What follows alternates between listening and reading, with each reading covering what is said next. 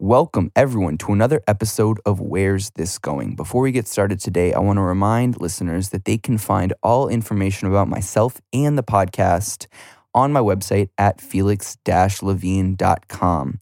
There you can find all the links to every single episode in video and audio version. The video versions can also be found on my YouTube channel, and you can find that by searching my name, Felix Levine, on YouTube. All the podcast versions are available on wherever you get your podcasts, whether that be Spotify, Apple Podcast, or wherever. You can also follow me on social media on Instagram at felix.levine and on Twitter at felixlevine. And again, if you need to contact me for any reason, if you're a sponsor interested in sponsoring the show or a fan who has something nice to say, you can find all of my contact information on my website. Again, that is felix-levine.com. And before we get started, I also want to give a big shout out to my sponsor, US Wellness Meats. At US Wellness Meats, all of their foods are raised on family farms dedicated to sustainable and ethical principles. They do not use any pesticides, herbicides, antibiotics, growth hormones, or GMOs.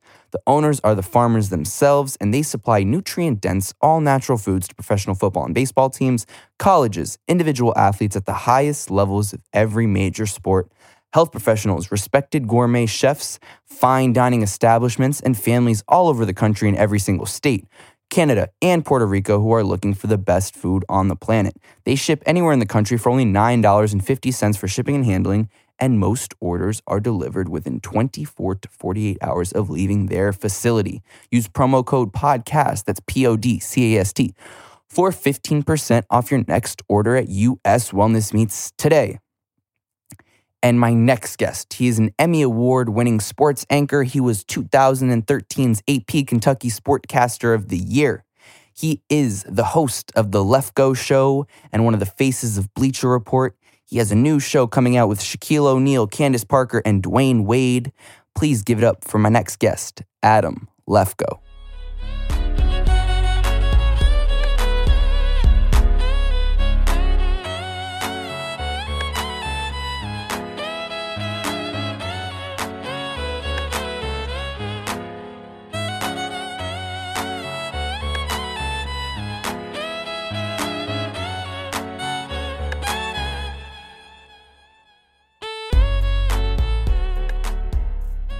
And we're live. Adam Lefkoe, sir. Yes. Thank you for being I'll here tell today. you what, this Suja, it's hit me right where I need it right now. Not feeling great. Wow. And it's a mix of the spirulina. I thought cholera was a disease, and lemon. It's really making me feel great. Wow. Felix, how you feeling? That was the best plug you could have done. Dude, well, I'll take some. I'll take, Suja, if you're sending it, man, I'm The taking Lefkoe Show. Go hit him up. Yeah, Lefkoe, man. Beautiful. Well, thanks for being here, man. Yeah. I'm happy to have you in studio. I want to say to all of your listeners and the people that care about you, you are persistent and you are professional. And the thing is that when you reach out to guests, because I have a podcast too, there's that weird feeling where you put it into the ether and you're like, I hope I'm not bothering this person. But the true thing is, as everybody can attest to, in 2019, we're all busy as hell. Can I curse on this podcast? You can curse as much as you want. Okay. Busy AF. And so everybody wants to do more shows because I remember when I was 7 months in and I never want to be that guy that doesn't do it. It's just schedules these days. So he is persistent, he is professional, and I appreciate you keeping with it. I know exactly. It's finding that right line, and I'm happy that I didn't cross over that line. But I know with guests, especially, in the 7 months that I've had this, you have to push a little sometimes because you're dealing with people who have crazy schedules, 100%. And you want to make sure that it works for them, it works for you. Yeah.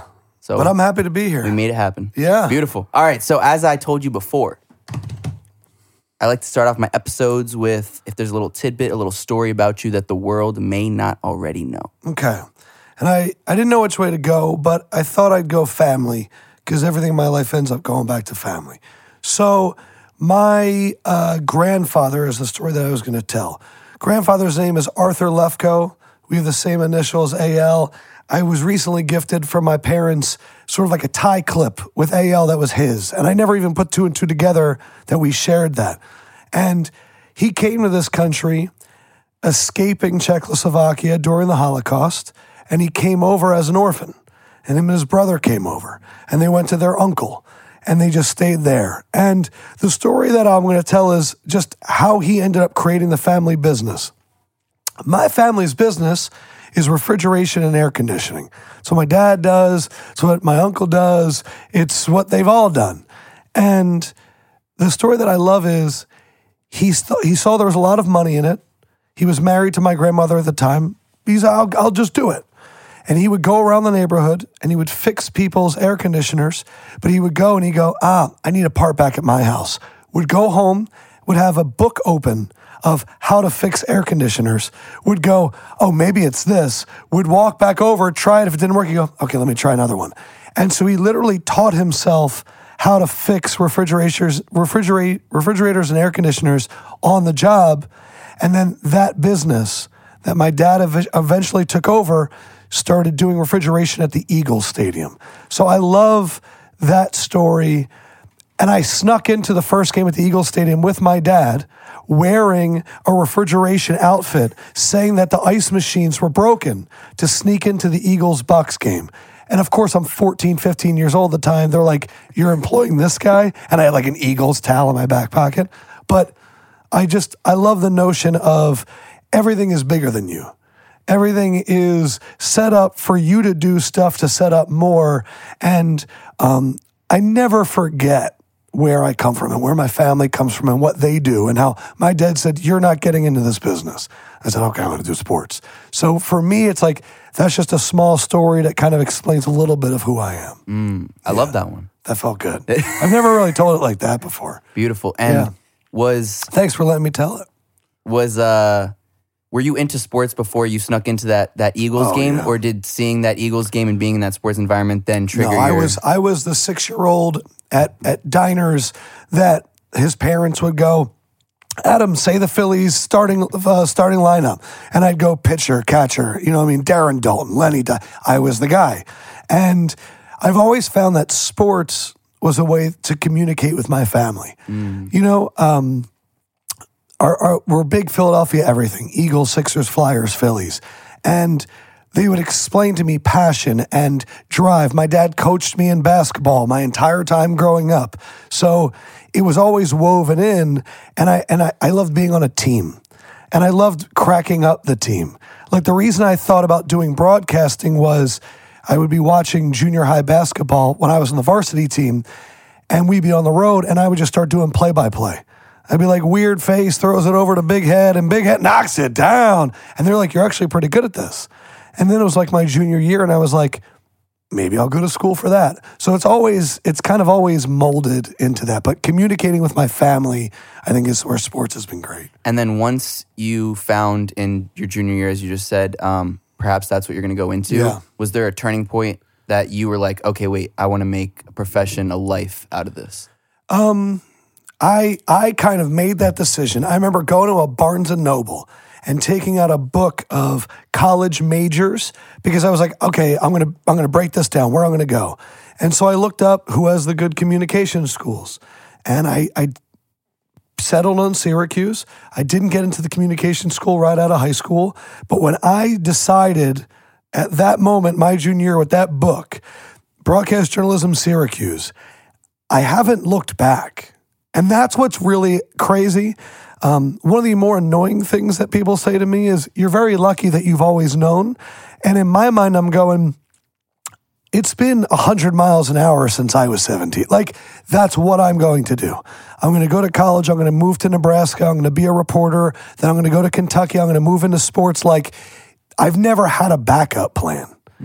And so, I've never once, I cannot even think of a thought of another profession. I just don't know. So it's very odd that it's been like almost possessed. It is my love, Did you ever have a fear that it wouldn't work out? Oh, yeah. When you're in Nebraska and you're 22 years old and all of your friends are in New York and you're wearing one of the 3 suits that you own and you're covering a city council meeting in a town that's 25,000 people and you've been there for a year and a half, you don't know if anyone's going to get you. Excuse me. Oh, I need some more suja. Spinach is helping.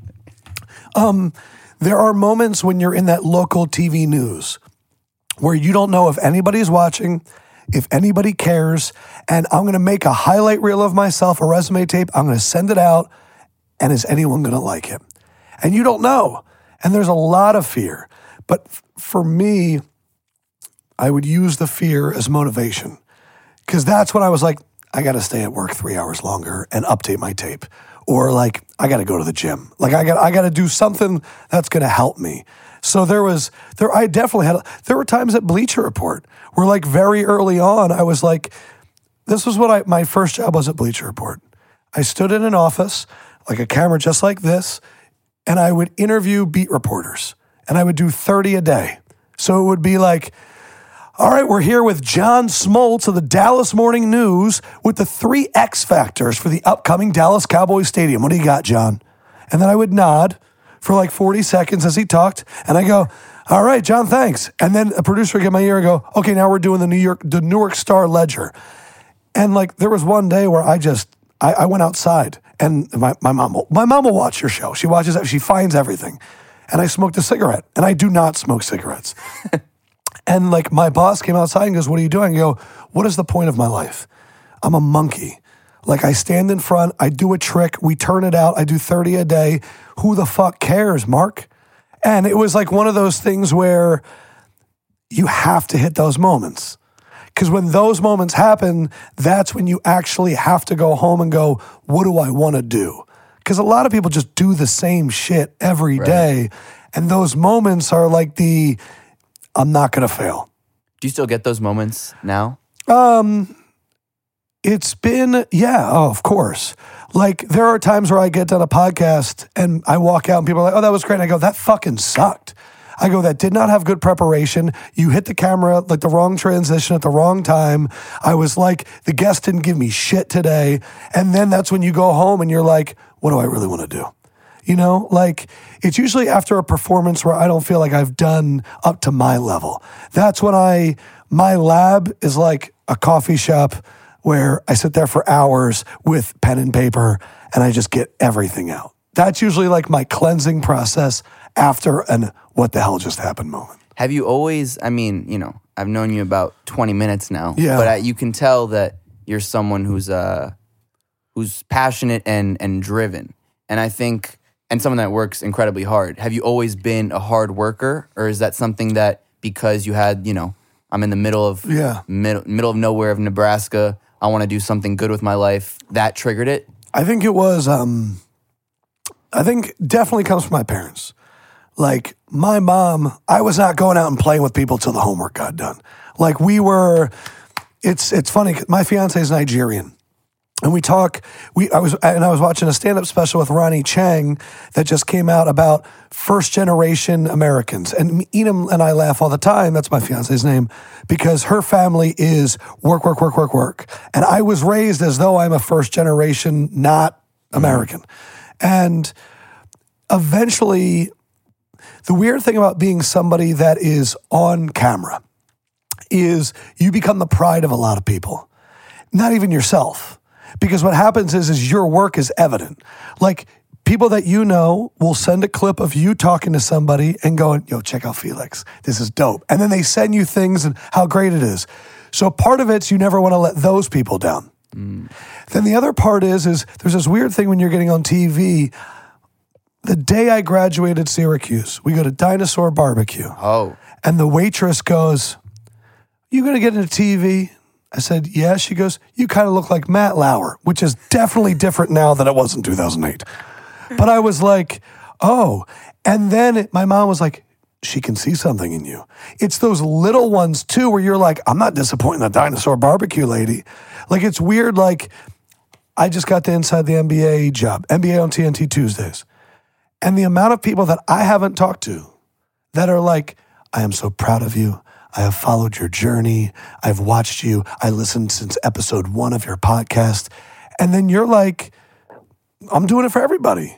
You know, so it's, I think the hard work comes out of fear. I think the hard work comes out of like expectations for yourself. Like you have to hold yourself to a certain standard. And then also it's like, why do we need to stop? Like there is no ceiling. There is no dream job.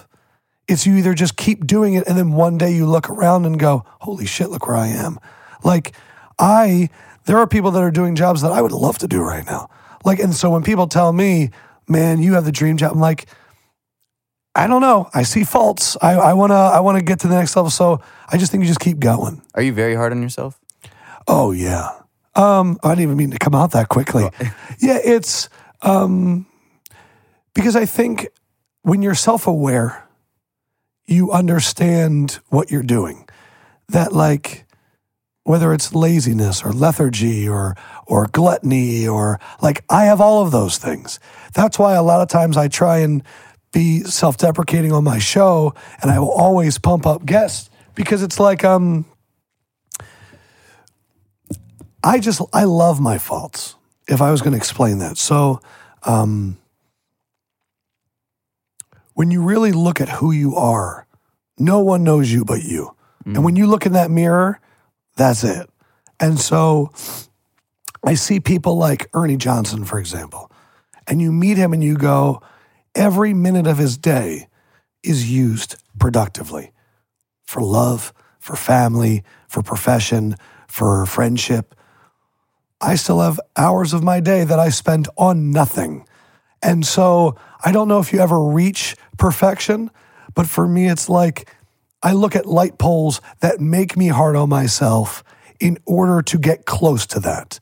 And I think I'm very big into Stoic philosophy in terms of I have no control over you. I have only control over my actions. And then it's the constant pursuit of fine-tuning that.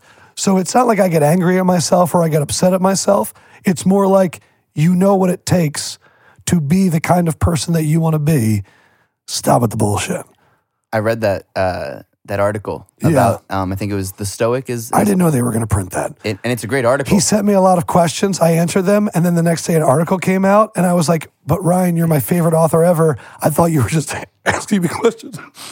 Suja. Suja. No, but for people, go check it out. It's one, I think is it called The Stoic? I think his website's called The Daily Stoic. The Daily Stoic. And it's a great website. And the article that I read about you in preparations for this was also fantastic. You talked about a big book that changed you. Obstacles the Way. Exactly. And I think fucked me up. And one of the things that you had mentioned regarding what you just said is just being honest with yourself.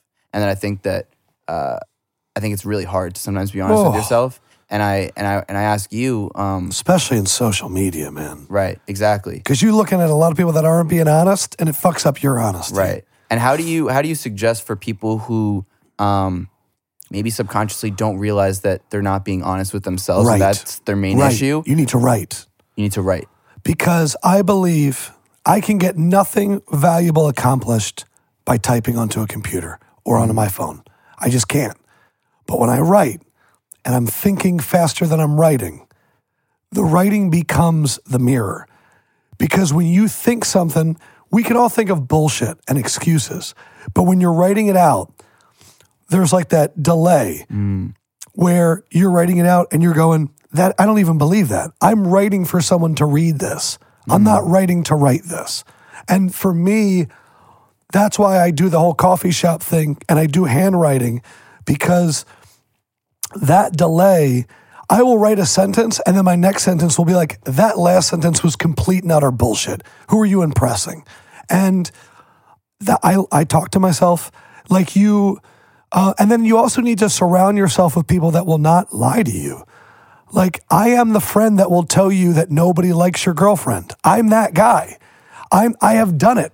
I was going to be a groomsman in someone's wedding and they got into a fight because he was my roommate, and it got him so angry, they fought all the time, that he destroyed the apartment. And I said, you should not marry this person. They got married. I was not invited. They got divorced. I didn't say anything. My fiance does not put up with my bullshit. She'll go, Adam, you don't have anything to do to, get out of here. My friend Tiffany, who just visited, she was the one in Kentucky.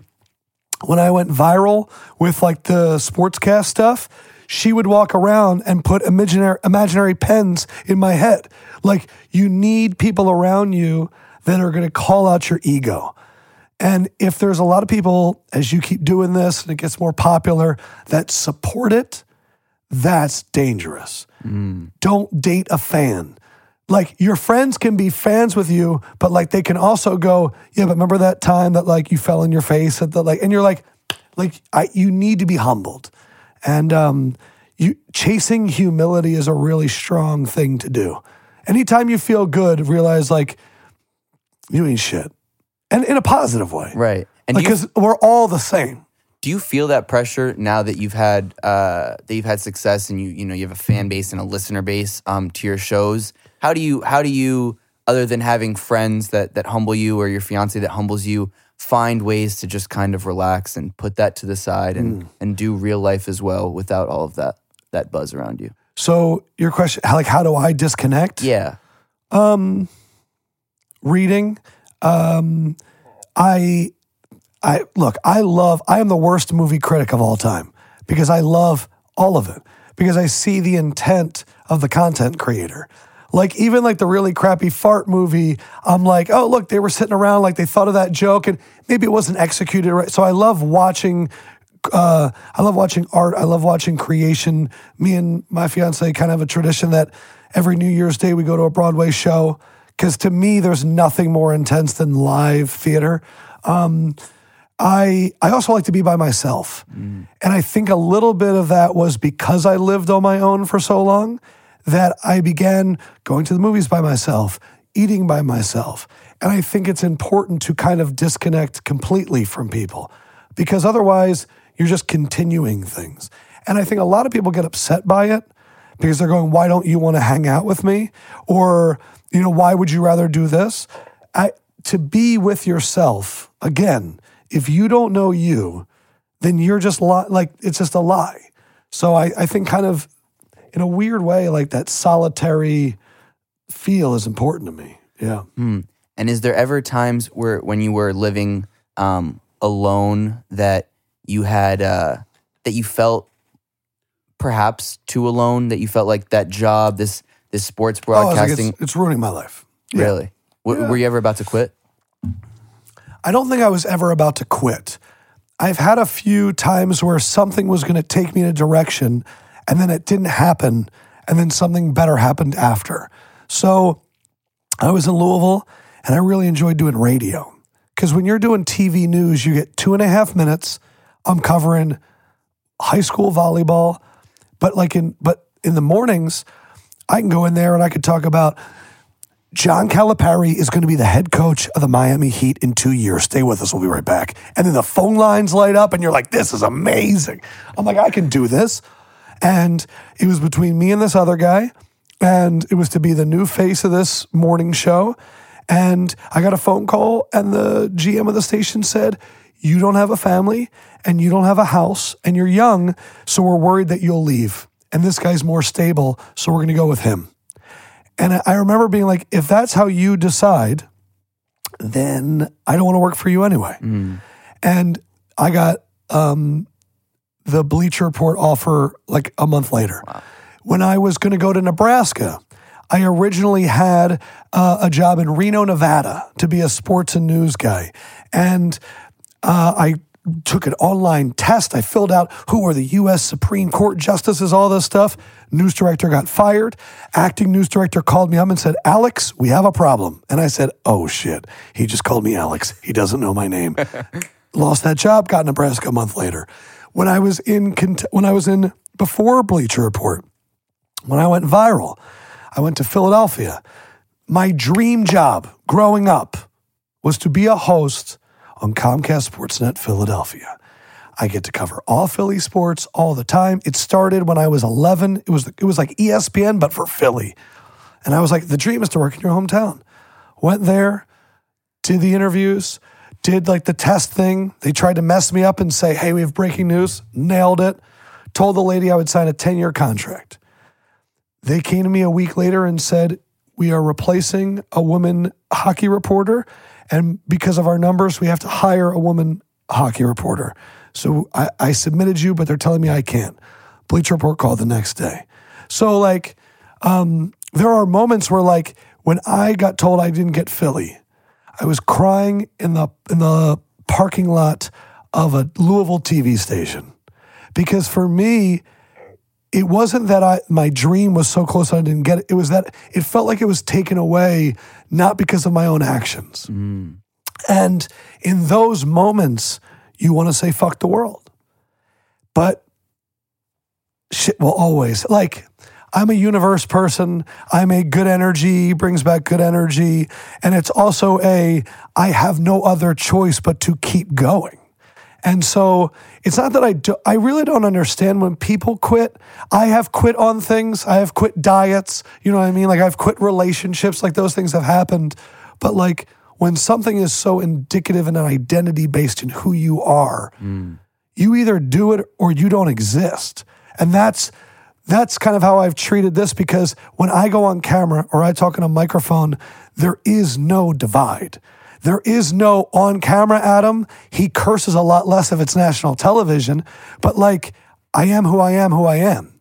And so that's why it's whatever you do, whatever you care about, if your identity is in it, that's what you should be doing. If that's you, you know? And do you feel like now you're 100% you? No, it's a fine tuning.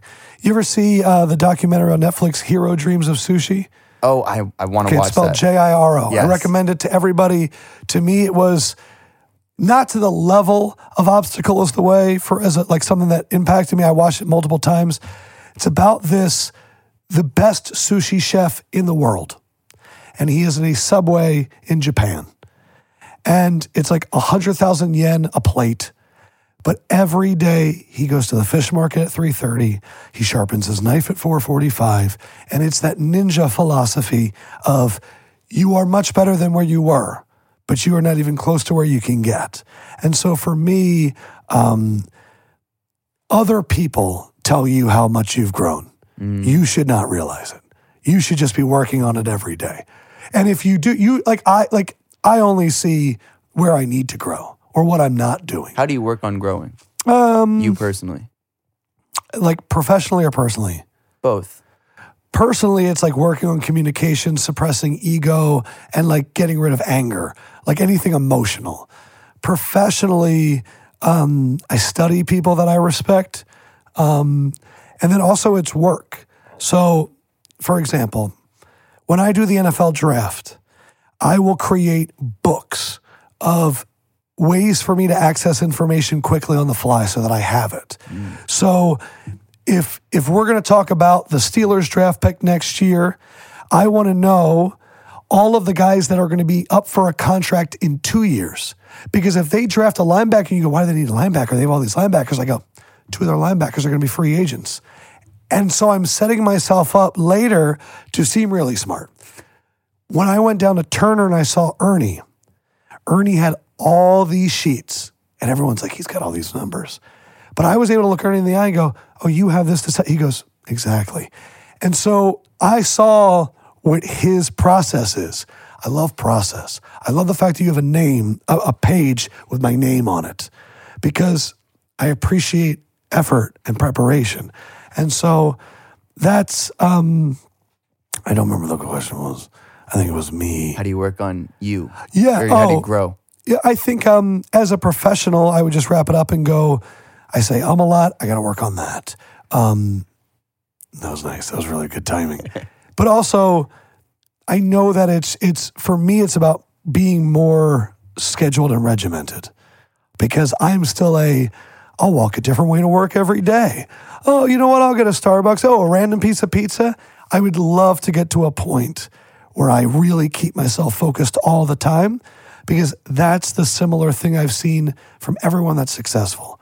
TV, athletes, businessmen, unmitigated focus. It's intense. And I don't have that. Speaking of, you've probably met, the good and the greatest athletes there are. Yeah, I met a bunch. What do you feel like, in your eyes, separates a good athlete from a great athlete? One, let's get this out of the way. Some people are born with it. Like, the way Giannis Antetokounmpo is built, it's just not replicable. Like, LeBron James being 6'8", and when he started 260, he was the same size as Karl Malone, but was a point guard. So that's one thing. From a mental perspective. From a mental perspective, I think it is focus. And that's why when I talk to NFL players and they talk about Tom Brady, they're amazed at it. They're amazed that this guy never wavers. Jordan, when you get called too competitive in a competitive sport, you're not too focused. You are perfectly tuned in. And there's no excuses. There's no doubts. It's a constant grind.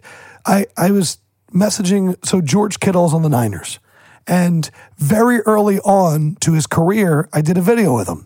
And the cool thing about that is you get these relationships with these guys before they get big, and they know that you're not Fugazi. And like you also, like, I remember when you were 21, didn't know what the fuck you were doing. I watched him this offseason on Instagram. This is the greatest thing. You don't even need mentors anymore. If you're a young athlete, follow athletes on social media. And guess what?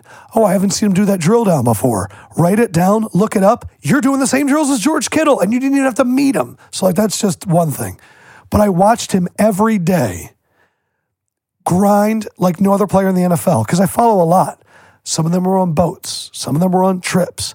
Every day this dude was in the gym. And so as the season's been going on, I texted him the other day. I go, this doesn't surprise me. I go, did you ever work out this hard this summer? He goes, this is the hardest I've ever worked. And he's having the best season ever. And those two things are correlated. So it's every day being obsessed with being great. And a lot of people, and I understand, if you became a professional athlete and you had a lot of money in your pocket and a lot of adoring fans and people sliding into your DMs wanting to spend time with you, those are all things that we love to talk to athletes about. And athletes are always like, no, one game at a time. And we think that they're lying. We think they're trying to get rid of it. But really, it's like, I'm going to humble brag again. My video with Travis Kelce came out the week of the Patriots game. I texted it to him and didn't get anything back. 6 days later, Sunday night after the game, I get a text. Sorry, bro, I turned off my phone. It was Patriots week. Think about that. This is really hard to deal with, this phone. And so for me, the people that can really focus, that's the difference. Now, you can get your shit done and then do whatever you want, but some people will sacrifice doing their shit for the fun. And the part of what helped me get here, man, was those years in Nebraska and Kentucky, like, built me because all I had was the job. So all I had to do was keep doing it to get out. And it just, you get so many reps, you know what I mean? Do you think about those days often when you're working now? I think about it at events. So like if I go to a Super Bowl and I go to like Radio Row, I would never have gotten in there with Nebraska. Or like March Madness.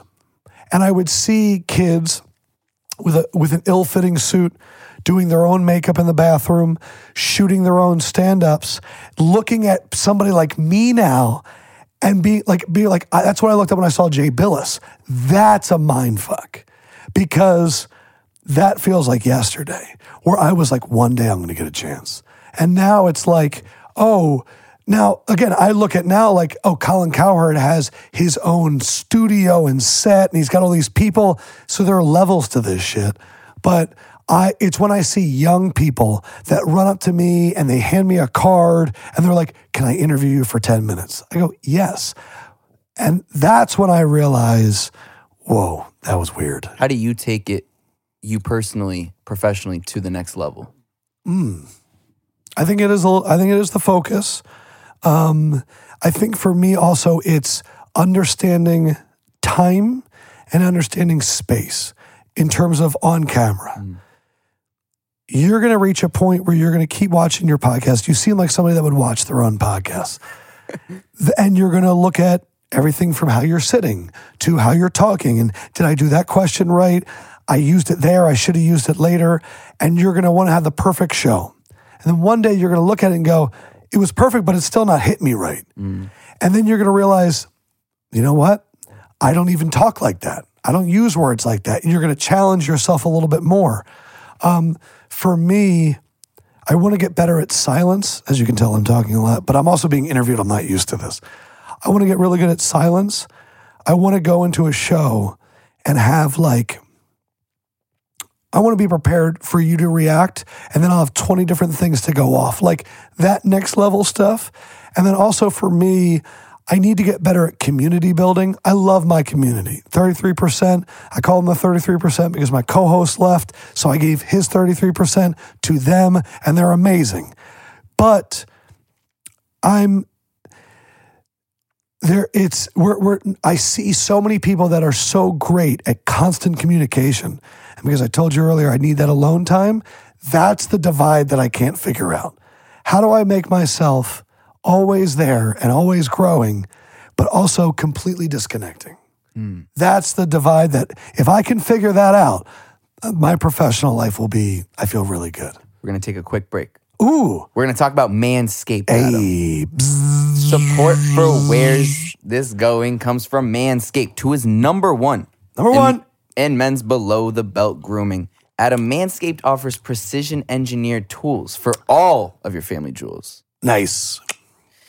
Do you have a good manscaping story for So the Manscaped world sponsors my show, and they sent me a pack. Oh, they sent the perfect package. Yes. And I said, nah, this doesn't look that great. And then I used it. It's wonderful. And it works like a charm. It was one of those things where, you know, when you put it back in there and you slide it and you look left and you look right, as though I'm putting like really important diamonds back into a safe. It's true. That's what I felt about that product after I replaced it. You must be referring to the Lawnmower 2.0. Oof. 2.0. 2.0, not 1.0. Their Lawnmower 2.0 has proprietary skin-safe technology, so this trimmer will not nick or snag your nuts. Ooh.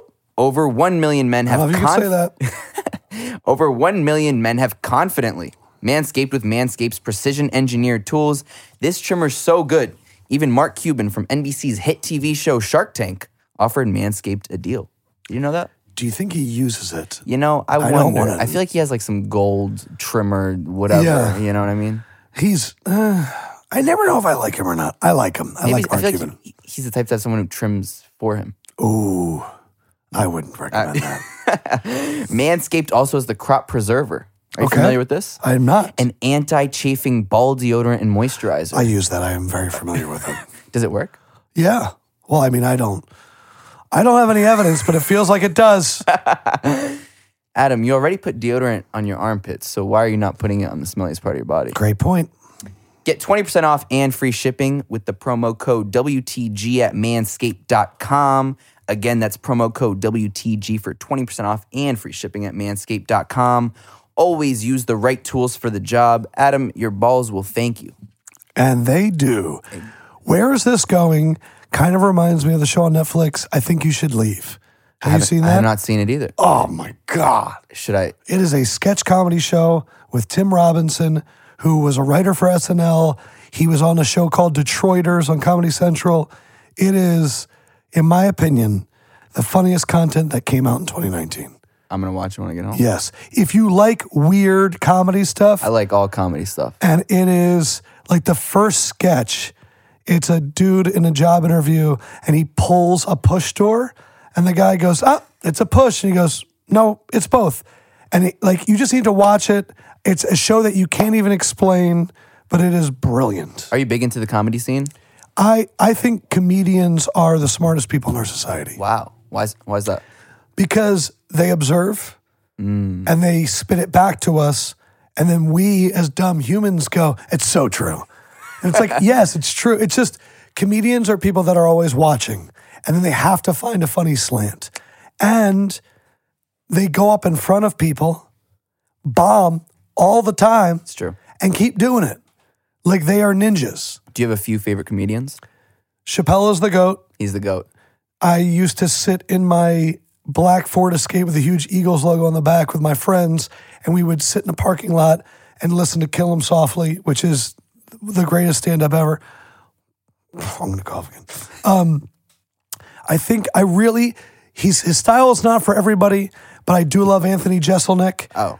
Anthony Jeselnik's, the way he does his punchlines is great. I love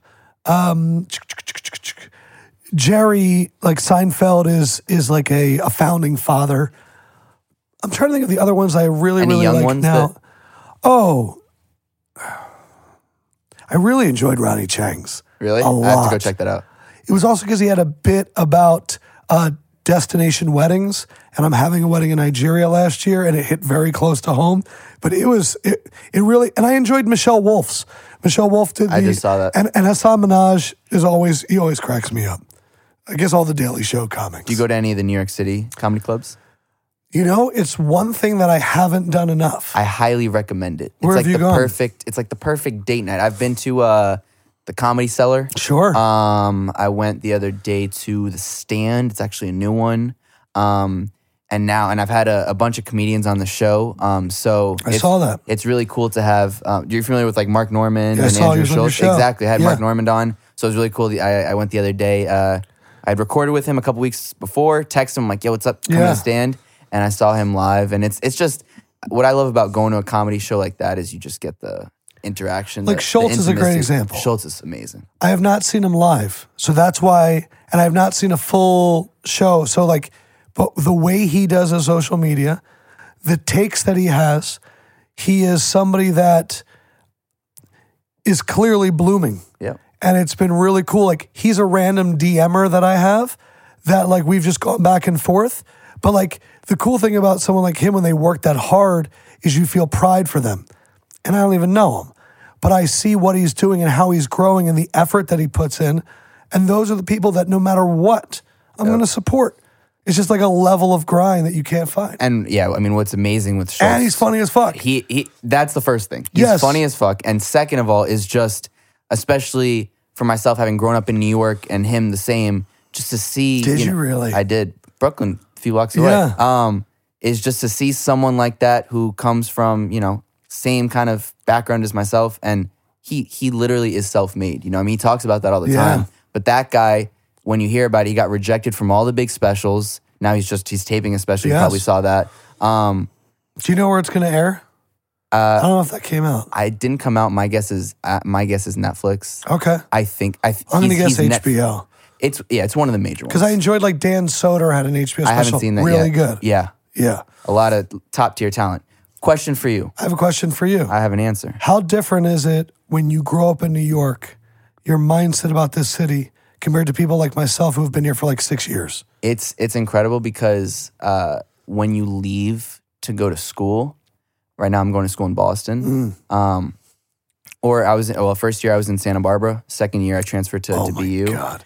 And Santa Barbara is my retirement city. it's one of the most beautiful places. Yeah, I don't know if it's good if you're young, but I would like to spend my waning years there. Perfect like that. Like Yeah. for me, especially coming from New York, I got to Santa Barbara and I was like, this is amazing, but I felt like I had seen everything after about 7 hours, Yeah. So I was like, I need to go back East It's the Coast. set of Jurassic Park. is Santa Barbara. But you're in Boston. I'm in Boston, and but you become snobby about New York. You think New York is, you subconsciously become snobby about New York. You think New York is just the best, that nothing compares to it. And in my opinion, it's home. I am snobby about it because Yeah. I love it. There's everything. Wait, so when you ever go to wanted. Boston, do you feel that even more? I like Boston, and the fact that it's close, it's no New York. But it's no New York. You know what I mean? And the thing that people don't realize if you're not in New York is how convenient, how accessible, and how fucking big this place really is. There's everything. My brother lives in Philadelphia, and I go there and I go, none of your buildings are taller than 5 stories. Like, I know this is a city, but New York, it's like every different street is its own world. Oh, yeah. And the reason I love New York is because everybody's anonymous. Yeah. I don't give a shit if Kevin Bacon is on your train or that homeless guy might be the richest dude on that train and you don't even know. And that's why New York is great because nobody gives a fuck about anybody. I saw John Mulaney on the subway the other day. Oh, did you and believe- no one He's had in my top too. I love him. No one had a fucking clue who it was. Yeah. And I love that. I love that people that are famous, not famous. I know I don't know, are you familiar with Heather Hardy? Yeah. She was on the show and she's telling me how she's on the A train all the time. And I'm like, you're the WBO women's featherweight champion of the world. And she's sitting on the A train and I fucking love it. Yeah. You know what I mean? That's one thing I like too is when you're in every city and every town is a bubble. So when I was in Louisville, you become known in that bubble. Well, the thing about New York is there's a million bubbles in this city. And so I like it because I find it very freeing. I don't think I'm at a spot where people are going to be like, psh, psh, psh, psh. But like when it does happen on the one train, that's a surreal thing. Like when someone comes up to you on the one train freaking out, saying, I listen to your podcast. Because in your mind, who the fuck am I? Yeah. And also, it's the one train that I just, like I've seen Phil Jackson walking down the street and there's like a pride of a New Yorker where I'm not going to say anything to him. Like you almost feel proud that you didn't say anything to him. He'll wink at me. Yeah, thanks, Phil. Yeah. Do you feel... I must sound disgusting right now. No, you... Okay. This is not my normal voice. That's what I was thinking, because I watched the video, those viral videos from back in 2013, which I must say are super entertaining now that I have you in front of me to compare the two. I've been coughing a lot. I've been battling something. But you're a warrior for coming through. Hey, I don't care. Do you feel like because some people may recognize you, or you have, as you said, a certain level of people fame or whatnot, mediocre notoriety, whatever? Yeah. Do you feel a pressure to not let people down now? I think, like, have you ever heard I think it was a Kobe quote that was taken from Jordan, which is like, every game there's a 7-year-old that's never seen you before, and however you perform, that's what they're going to think of you the rest of your life.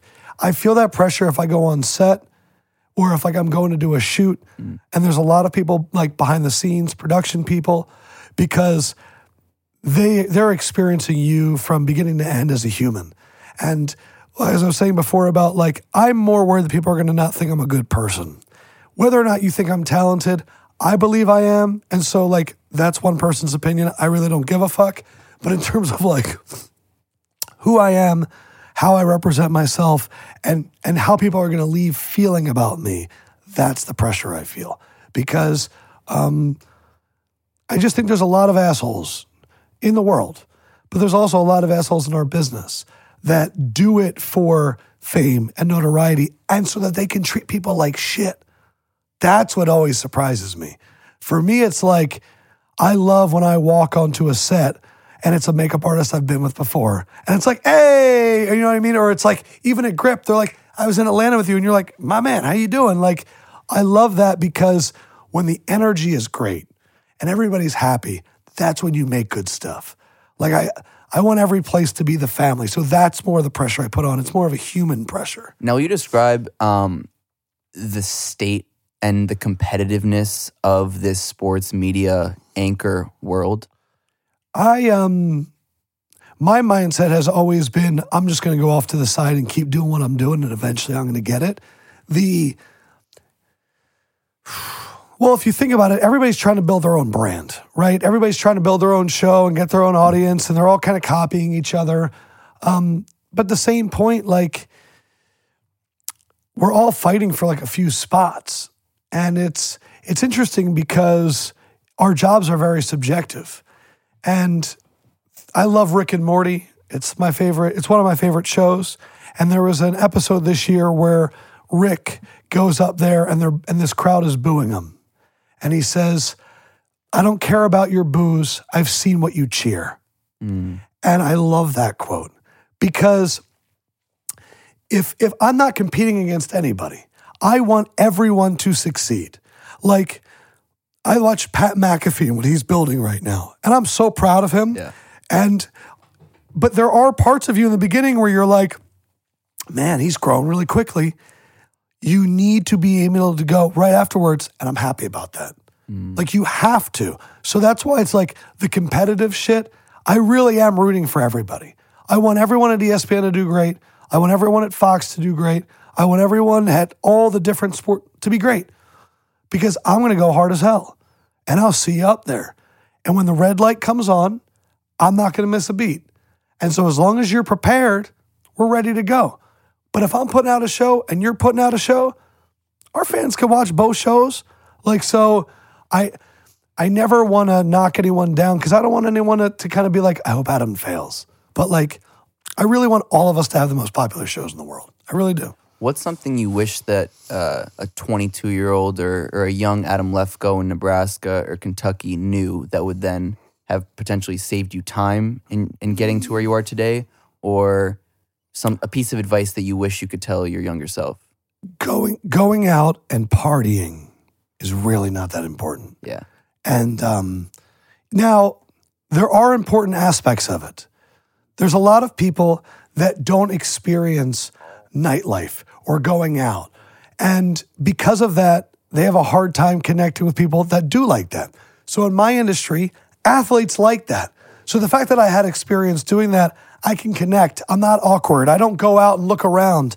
But when I would go on work trips to cover a Big 12 championship game or a Final Four, there would always be these parties where all the really important people are on one side and there's all the young people getting drunk. And I would always go, I don't need to go introduce myself. I'm just going to go over here and party because that's what I wanted to do. If I would have used that time smarter, if you start a new job, do not drink with your coworkers for at least 3 months. Nothing good is going to come from that. Number 2, if you do go out, leave after one drink. This is not your time to show people how cool you are. This is your time to meet somebody, set a really good intention. Don't ask for anything. If anything, give something. You know what I mean? If you have a conversation with somebody you really admire and you see you do a little bit of research. Hey, I knew you were going to interview this guy next week. Here's 3 questions or 3 facts. They might not use it, but they're going to go, he didn't have to do that for me. So I wish I used that time more strategically because going out and partying, it's temporary. It's for your ego. It's to feel good about stuff, and it's unnecessary. And what would you say? But don't be a herb. Don't be a herb. Yeah. What would you say? Don't take selfies with people. For someone like myself who's young but interested in going into this sports world, who's fascinated by sports and this kind of industry, what would you say? Are you more interested in sports or interviewing or both? You know, finding a way to connect the two. Through this podcast, it's kind of I've learned that I have a variety of different interests, and I always for the first last 10 years of my life, I was always like, I want to be a general manager in the NFL, period. Interesting. Period. It was just not, it wasn't anything else. And then I started doing this and I realized that I just like talking to people. I like learning from people. Sure. And so at this point, I can happily say that I'm not sure. Yeah, that's good. But, I don't know. It's just being there's something about being around someone that you admire, whether it's an athlete, whether it's a comedian, that I just love because it inspires me. Sure. So that's part of why I wanted to be a general manager originally. It was because I love the management, the contracts, the this, the that a general manager does. But yeah, I can say that I don't know, but that's part of what's exciting. Yeah, for sure. But what would you say is a good... I thought I wanted to be a features producer for a long time. I won, when I was in Kentucky, I won 2 Emmys, and I have a lot of AP awards, and a lot of it was doing features. I would go to Henryville, Indiana, and do a feature about how the town was rebuilding itself. Or I did a feature about a women boxer that was going to be the first U.S. gold Olympian in 50 years. Wow. And I loved but I didn't reveal that she was a woman for a minute and a half in the piece. I loved telling stories. I was going to give everything up to do that too. So you might not even in 5 years know where you're going. Right. And that's okay too. The most important thing though is be honest with yourself. What do you really want to do? Because a lot of people will go, but this can get me more money. One piece of advice that 22-year-old Adam learned later, and I luckily didn't mess this up, not every promotion is good to take. Some promotions are going to take you down a road that you don't want to go down. But I know that you want your boss to flick that dopamine in your head and you go, oh, I got a raise. But if you don't want to do that, you have to tell them no. Right. And you can negotiate. But a lot of people when you're young are like, oh, this is a promotion. So that's one other thing. But your question originally there was what? And I apologize. Advice for you in terms of the sports landscape. Yeah. It's easy to get 18 opinions about a sporting event. Perfect example. Myles Garrett swings his helmet, hits Mason Rudolph. It's on every website, social media account, TV station for 3 days.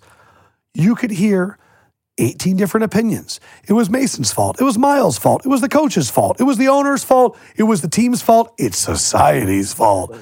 The key is, can you, when something happens, come up with your own opinion that you actually believe, that is not a retort to another person?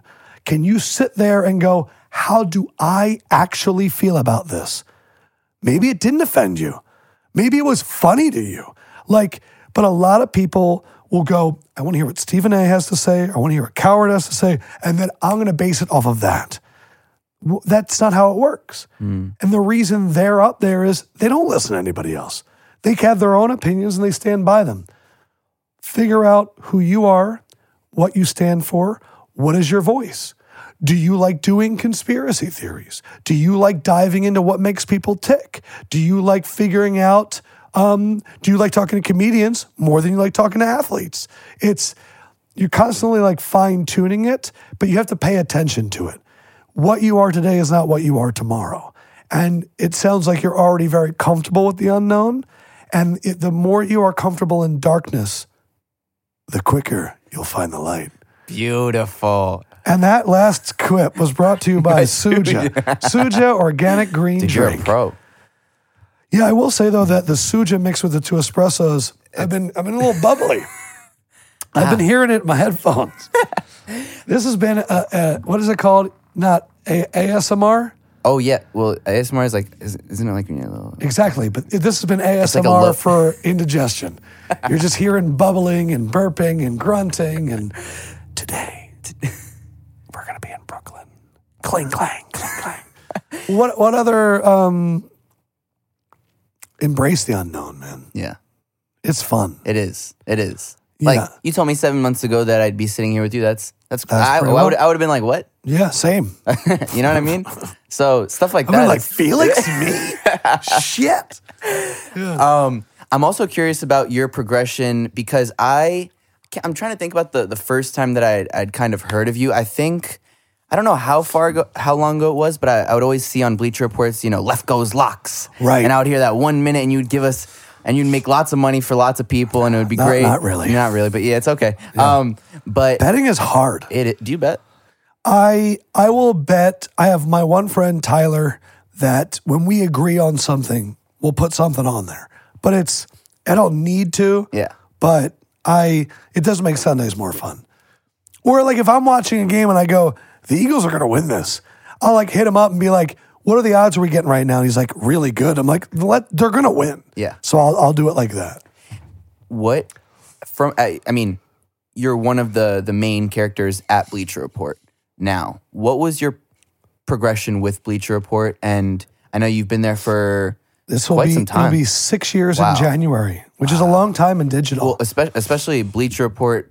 They started, I remember when, I think I was one of the first people, to be honest, who got the app. Right. And it's probably been around for 10 or 12 So years. I probably got around 8 years ago. Yeah. So maybe not one of the first people, but it's been, it's growing exponentially. It's an amazing It's completely company. changed as a company. When I went there, I remember that people were like, you're going to go to the List company? Because they would just make top 50 natural disasters that ever affected a sporting event. And you're like, okay. Excuse me. We'll edit that out, right? Okay, great. Exactly. Golly. The reason that I liked Bleacher Report, I was all in on digital very early. When I was in Nebraska, I created a show for their website, which they gave 0 fucks about in 2008. And I named it Sports Stream. I built all the graphics on my Apple. I edited the show. I convinced people to stay late, talent and people working there. Trust me, we're going to do this. I would shoot it. I would edit it. I'd put it on the website myself. I went to Bullseye's Bar and Grill, one of the only places to eat in the entire town. And I went there with an ad salesperson. And I was like, we can sell advertisements on this. And I did not know. She was like, okay, I'll go. And we're in the meeting. And she goes, we'll make you the presenting sponsor of Sports Stream for $100 a month. And the guy sat there and went, And then she goes, $50 a month. And I looked, I was like, are you crazy? And then later that night, I went to the bar and he bought me a drink and he goes, I can't believe she knocked it down. But I was getting ad sales in 2008 on a simulcast show. Like, I've always wanted to go to digital. So when Bleacher Report called me up, I was like, this is the only thing that my friends and their younger brothers and sisters use. This is the same as this. In fact, this probably doesn't even have cable on it. You probably have a cord attached to a computer and you're using it as a screen. I don't have cable. I use Reddit. I can watch everything for free. That's the world I live in. So when I got to Bleacher Report, I was like, let's fucking go. My first job at Bleacher Report was the Team Stream Now thing that I told you earlier. They didn't believe originally, and there were some people, and they're not there anymore, that podcasts were going to be a thing. Sims, me, and my producer, Josh. Josh is the one that's like, you guys should do a podcast. We said, okay. We weren't allowed to record during company hours because they said it was our own private project. So we did it for 3 years with no help. Like, I was still uploading and I was running social with Josh. We were doing it. So even though we're at this big company, every day I walked into work, there was a very small part of me that was like, screw everybody here. I'm going to make this happen to one day you're going to be selling it. And they are. And so even when you're at a big place, sometimes it's harder at a big place because you can get lost, but you have to fight for what you think is right. And try not to get emotional. Try not to yell at your boss and say things. I have done that before. It's not great, but you, for me, for this NBA on TNT thing to happen, I never thought that would happen. There are times where you go, I'm a digital guy. And then like the TV god comes down and they're like, we'd like to put you up here with Shaq and Dwayne Wade and Candace Parker. And you go, I'll do linear. What was that like when you were told you were getting that? I was taken out to lunch. The head of talent, her name is Tara. She's a great person. She was sitting down. She's like, how are things? And I complained because I was like, this producer and like, I don't know if this is going to work. She goes, well, listen, I have news for you. And she goes, I don't often get to give really, really good news. And then I was like, what is going on? When she asked, I said, excuse me. And I like walked around the restaurant and then I sat back down because those are the moments where you look back and go, like, you're like, Nebraska, Kentucky, like being in a room with like holding a microphone, like a lav mic and using it to do a podcast. And like, Craig Carton, the former radio guy, making fun of me for 30 minutes for looking like an idiot. Like all these things flash into your head. And then because I tell everybody the worst day is the day that you announce something. Because everybody's going to tell you you're the fucking man. And everybody's going to say you're great. And if you don't start working right then, you're behind. So it was one of those things where I was like, and then I was like, who's my producer? What can we do? What's the goal of the show? Like I went into work mode right away. Now I did give myself a few nights to kind of celebrate with my friends and all that. I got to tell my brother on his bachelor party that I got it, and that was like a really it was like a cool celebration. But I never want to take it for granted. I never want to cherish it too much. I always want to remember that this is my opportunity to do it right. And that's a legacy show where people are emotionally attached to it. Like I have already said, I am going to get a lot of social media that night that says, who the F is this guy? He's not Ernie. But I'm okay with that. Because if you know what's going to happen, who cares? My goal is longevity. I'm not trying to be famous tomorrow. I'm not trying to be in movies. I'm not trying to be the greatest broadcaster of all time tomorrow.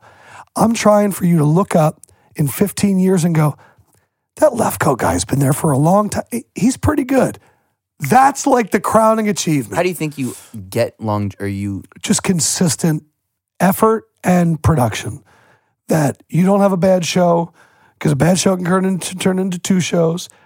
Like, the cool thing with working with athletes is their work ethic's the same. And Sims used to, early on in our relationship, pull me aside and go, you're not giving me enough. You didn't prepare. And it was like cool to have that. And so as long as every day I go there ready to go and I bring it, we'll be fine. You never get too big for your own head. That's like, I talk about it a lot because it's a fear. Because I can start Oh, man. And then all of a sudden they go, hey, we're switching hosts. And like, I have seen a lot of people not reach their dreams. I have seen a lot of people in these small towns, and this is not a bad thing, but they just kind of go, okay, I'm done. Now, if you start a family, I don't have a family yet. That changes all priorities. I have to feed, I need to clothe. It's not about me anymore. Because I don't have that, I can still go 1,000,000 miles an hour. So I don't want to discredit, but like I've seen people that just gave up, and that's okay. All of our lives are different. I'm a maniac. And so for me, it's like, I'm going to figure it out. I'm going to do the best of my ability. I am excited to have a family though. I'm going to be dad of the year. What do you think Adam Lefkoe as a dad's gonna look like? It's part of the reason I work so hard now is that I can set myself up to have more structure to spend more time when I am a dad. But when I want to be the best friend. Like I'll let my fiance be the disciplinarian because I want to, you want to give him everything. That's like really the number one thing I'm excited about in life. I'm going to cry. I'm being serious. I don't know why, but like I love kids. I think they're the coolest. Like they're so innocent, they're pure, and I get very annoyed at adults as they get more tarnished, that if you can keep that youthful love, that's why I'm so excited to be a dad. And eventually they're going to grow up and not call me, and I'll have to deal with that, but it'll be good. Would you allow them to get into the sports world, to the sports broadcasting world? If they wanted to, yeah.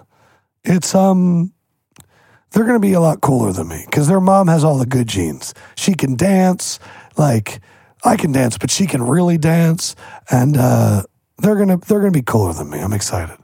When you talk about legacy, yeah, where do you hope your legacy is when it's all said and done?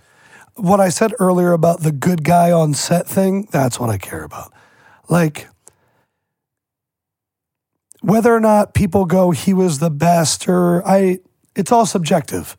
Like, you could say Jordan, he could say LeBron, I could say Iverson. Like, it doesn't really matter. But if everyone that's around that person speaks glowingly of you, you're doing it right. If you take care of people. Like, one of the cooler things about Barkley is when you're around the set, everyone's like, oh, Charles is great. Charles helped that guy out there. Yeah. Or like, you're the story where he like went to that dude's funeral that he met at a bar. Like, those are the kind of impacts I want to have, like human and also kindness. That's a legacy I'd like to leave. Do you set goals for yourself? Yes. But it's interesting because they're not really like, they're not accomplishment goals. It's not like I want to get this many views or I want to get to this. It's more of like refinement goals. So by this time next year, I want to be someone that goes to the gym 4 times a week. It's a lot of that. Like professional goals, I just think patience is everything and you're eventually going to achieve what you achieve. It's more of like the daily changing my habits goals. Right. Like I want to be known for that. I don't want to go out as much. It's that kind of refinement that I set goals for. And that sounds very Bill Belichick-esque of, process oriented as opposed to results oriented. And Bill is the GOAT. It's just not a question. Yeah. He is 100% the GOAT. How do you feel like you are able to, for someone who perhaps thinks that they're process oriented but doesn't know how to detect a problem in their process, what do you suggest to those people when refining your process? Because ultimately your process will get you to your results. I'm pulling this up because I just want to remember if I can get the name. Oh, it's called Atomic Habits. Okay. This is a book that I listened to as an audiobook, and it is by, I think it's Adam Grant. I'll look it up when let me just search it really quick. But anyway, it talked about learning why you do what you do and not just getting upset about it, but understanding the process and how can you change habits within you. Atomic Habits, James Clear, my apologies.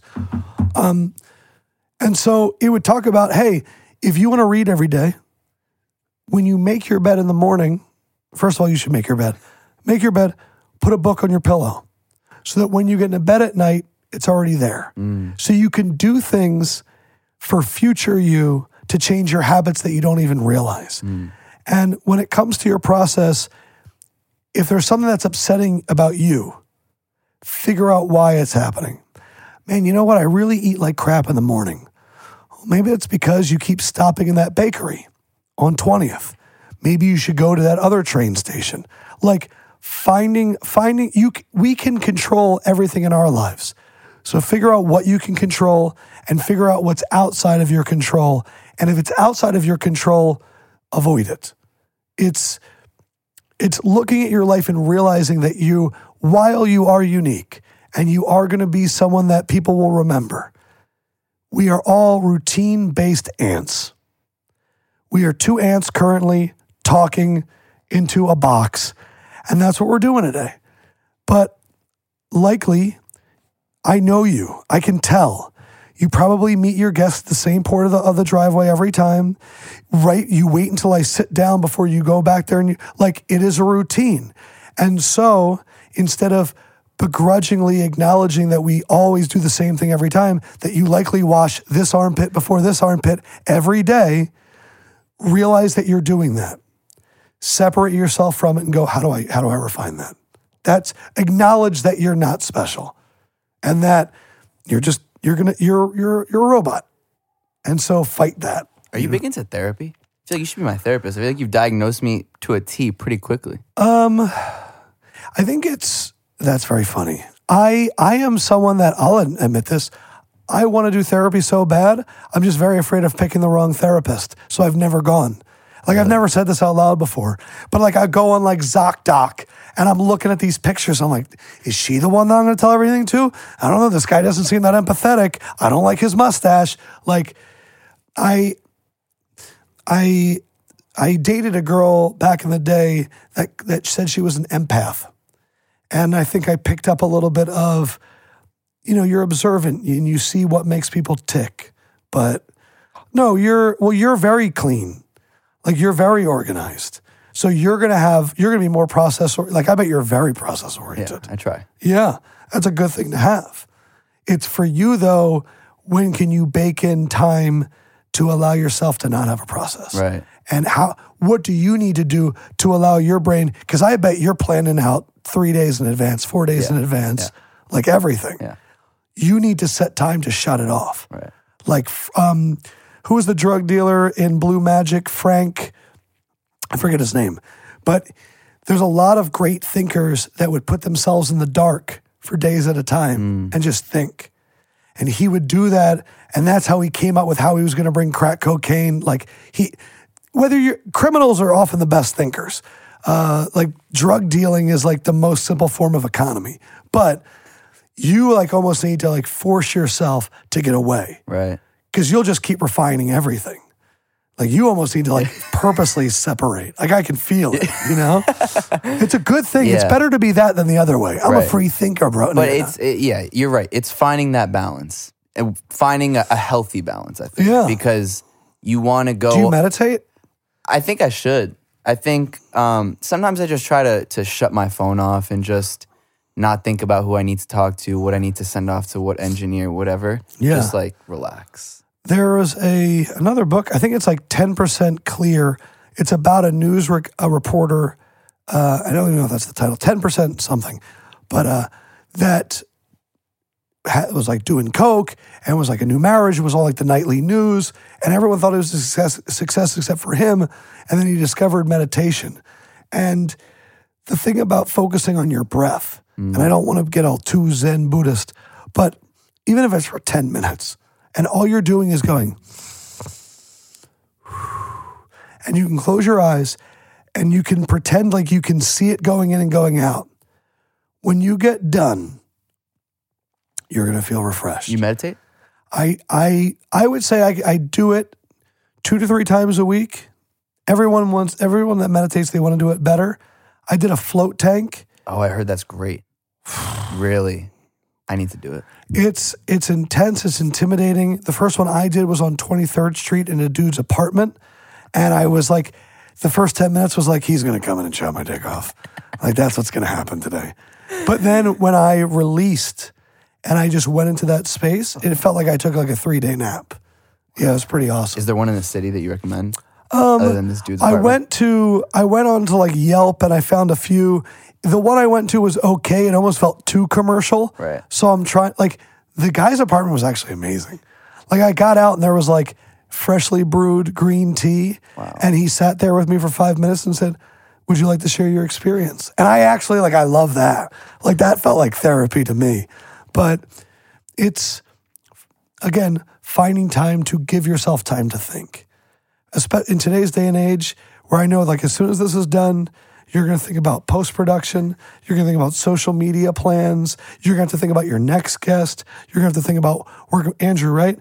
Andrew. We're like working with Andrew and like, okay, like, how is the audio? What can we clip? There's going to be a time where you're going to have to I have to disconnect. And that's what everyone says, but like, you really have to do it. Yeah. Or else you're not going to have original thought.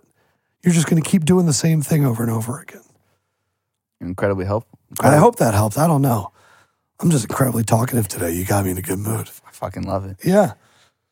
You can find Adam Yep. on Instagram and Twitter at Adam Lefkoe. Subscribe to the Lefkoe Show on Apple's podcast app. Can they find it anywhere as well? So Bleacher Report just did a deal. So now the exclusive video home of the podcast is on the BR Gridiron page on Facebook.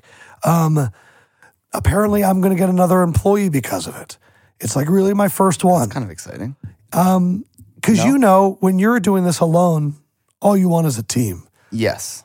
And so I had some team members before. We're replenishing the team. So Facebook, thank you for making that happen. You can check it out there, BR Gridiron page. And then the new exciting show, NBA on TNT, is what, end of January it starts? January 28th, will be the first show. I just found out that it was originally going to be a Sixers game, and I was like, wow, the universe, they got bumped because the Warriors suck. Celtics Heat, it is the week of the Super Bowl. Oh, wow.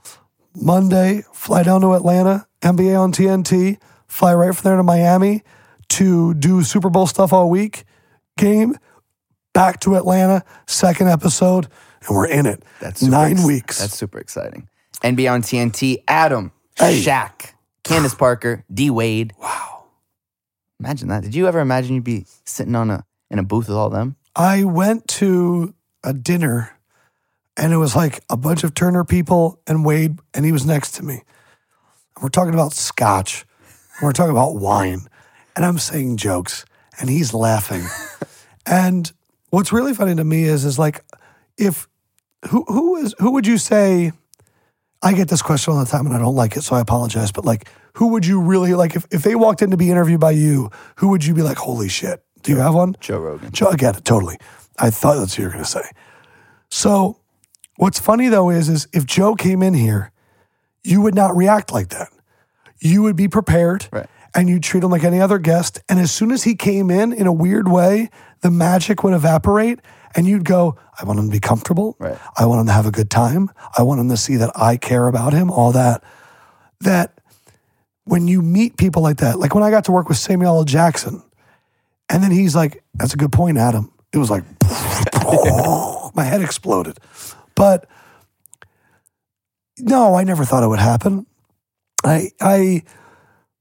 You think you're capable of it. And then when it happens, for me, it's like I said before, I'm not excited. I'm ready to do work because he's my teammate now. And our goal is, how do we make a weekly NBA show that covers the sport, but also lets these personalities showcase why they're there and why people love them so much.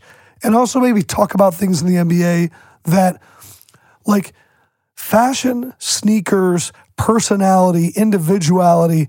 There's a part of the NBA right now that Inside captures so well, and they're like Shaq and Charles, like giving advice.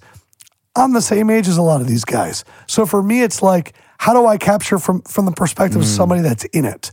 I love that equation. Making good TV, making good content. We got 8-minute blocks. What do we do? Well, we normally do. What do we want to do? And the hardest thing is sitting down with that pen and paper and coming up with 40 ideas, and 39 of them suck. But that one idea, though, could be the one. You know what I mean? Do you feel like you're living your dream? I'm living I don't know, I'm living. You know what I mean? Like, this is just what I've always wanted to do. I realize it when people tell me that. You know, my friends are like, you've always known what you wanted to do and you're living your dream. Or like, I had a few friends come up. My co-host right now on the Lefkoe show is Brian Westbrook. What? I know. I grew up an Eagles fan. Like, this is a guy that I cheered for. My dad had his jersey, and we watched games together on a Sunday a few weeks ago, and two of my friends came up. And the walk over, they're losing their shit. Oh my God, what's he going to be like, blah, blah. And I'm like, I don't know. Like, he likes this, he likes that. And then afterwards, they send me a text and like, dude, that was like a dream day, blah, blah, blah.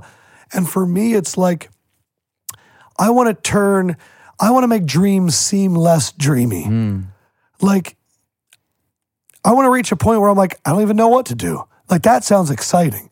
Because right now, it's like, I'm just going to this thing at 1,000 miles an hour. And you're like, it's funny, you said Joe Rogan. He's up there in terms of me, too. Because he's like what I'm saying. Go a million miles an hour about the shit that you care about and really just keep refining. But has, in my opinion, some of the greatest balance between, you know, working hard, family. He works 3 massive jobs. Yeah. And just, you know, he seems like someone who he does all those float tanks, the meditations, the right amount of working out. He's someone who seems so good in his mind. Yes. Balance. Balance really is the key. That's what I think. Because I've met some people that are only work. Right. I used to be like that. It's insufferable. Yeah. I would be out to dinner with people and I would be like, I am the worst conversation ever. Nobody wants to hear about this. And then if you're too much of the gym guy, we know those people. Yeah. If you're too much of the family guy, we don't need to see all the photos of your 2-year-old. Right. And so it's finding that mix and having that balance. And a lot of that is reading and taking in things that are not just your typical thoughts, you know? Before we end this, I have a quick bone to pick with you. And I haven't revealed it. I wish you did in the beginning. Is it that we kind of look alike? Oh, well, that's not a bone to pick. Yeah, but I don't like people that kind of look like me. Because what happens is people come up to me and they're like, you look like my friend Felix. And I never knew, I'd be like, I don't know who he is, but fuck that guy. Yeah. A different bone to pick. Okay. I'm a huge Cowboys fan. Wow, what a week to have me here. And, well, the thing is, this will probably come out a little bit after. Okay. But we've got the divisional game coming up. So why are you a Cowboys fan? You're in New York. My dad, his dad brought him he grew up in California and they had training camp. Yes, down they do. in Irvine. Exactly, down in Irvine. And he got a shirt back in the 70s with all the legends' signatures, Staubach, you name it. And so he gave it to me when I was like 6 or 7. And my first memory was Tony Romo's beautiful fumble in Seattle. Wow. And since then, I've just been diehard Cowboys fan. So I get it. It is funny how like a shirt can determine generational fandom. Absolutely. Anyways, Adam, it's been an absolute... Wait, hold on. We have to pick this bone. Oh, yeah. So we're recording this before the game. Okay, so you guys are going to hear it when the Cowboys... Are you confident? I don't think any of you and I can really sit here I feel like confidently Cowboys fans are more confident than Eagles fans. To be honest, well... Because you have a better team. We do, but they find way to implode in ways that is breathtaking, to be honest. As an Eagles fan, this is how we work. I am already thinking that we're going to lose to brace for the loss so it doesn't hurt my heart. Oh. But I remembered that I have money on the Eagles to win the division before the year, like a few $100s. So now I'm like, well, now it's money reason, so I'm in. I have lessened my fandom, but I will shake your hand. As a Cowboys fan, I will wish you good luck. But if you lose... Cowboys win, dinner on me next time. Ooh. Eagles win, dinner on you. No, other way around. That's what I meant. Yeah. Deal? I'm not winning and buying dinner. Yeah. Deal? Deal. Beautiful. Anyways, Adam, thank you so much for... My pleasure, man. Thanks for coming having on me. the show. You're, listening to the way you think is really inspiring. Some of the stories were I didn't expect it, to be honest. No? Not that I didn't expect you to be inspiring. Tell me what you expected, for real. I honestly, interviewing is funny. It's a weird thing, because I expected to talk about sports even more. Yeah. But I really like hearing what I really like are all the stories when my guests come in here, and they could be, I don't care, champion of the world in something, but they all have that relatable story of a moment when they were 20 or 21, when they had doubts, when they were in the middle of nowhere doing the middle of nothing. Yes. And they found a way because, and you see all these like common traits between successful people of hard work, calculation, preparation, professionalism. And I don't care if it's boxing champion of the world, or you host a podcast, or you're, NBA on TNT. Yeah. You see all these things come together. So it went, the way I expected it to go didn't go that way, but I absolutely love it. Dope. Loved it. Cool. And I'm excited to see you on TNT, and I'm excited to see you continue to pursue your path. You're doing something that's gaining you a lot of perspective. Right. And so now the key is, how do you utilize that for yourself? Right. And how do you make them happy? Because they matter more than anything. I think in our world right now, as we make things, caring for other people that are watching our shit, it's incredible to me that you have people out there that will watch everything you do. I have that. It doesn't make sense to me. With how busy you are in your life, like, to spend time. So to me, they're everything. And as long as you remember that, and you realize that you're just a conduit to them having a good day, you're gonna be good. Boom. Yeah. Well, that was a good way to end it. You're always welcome back on. Thanks, bro. And wish you nothing but the best, man. Soja. Soja. Way to go, guys. You make great product. Beautiful.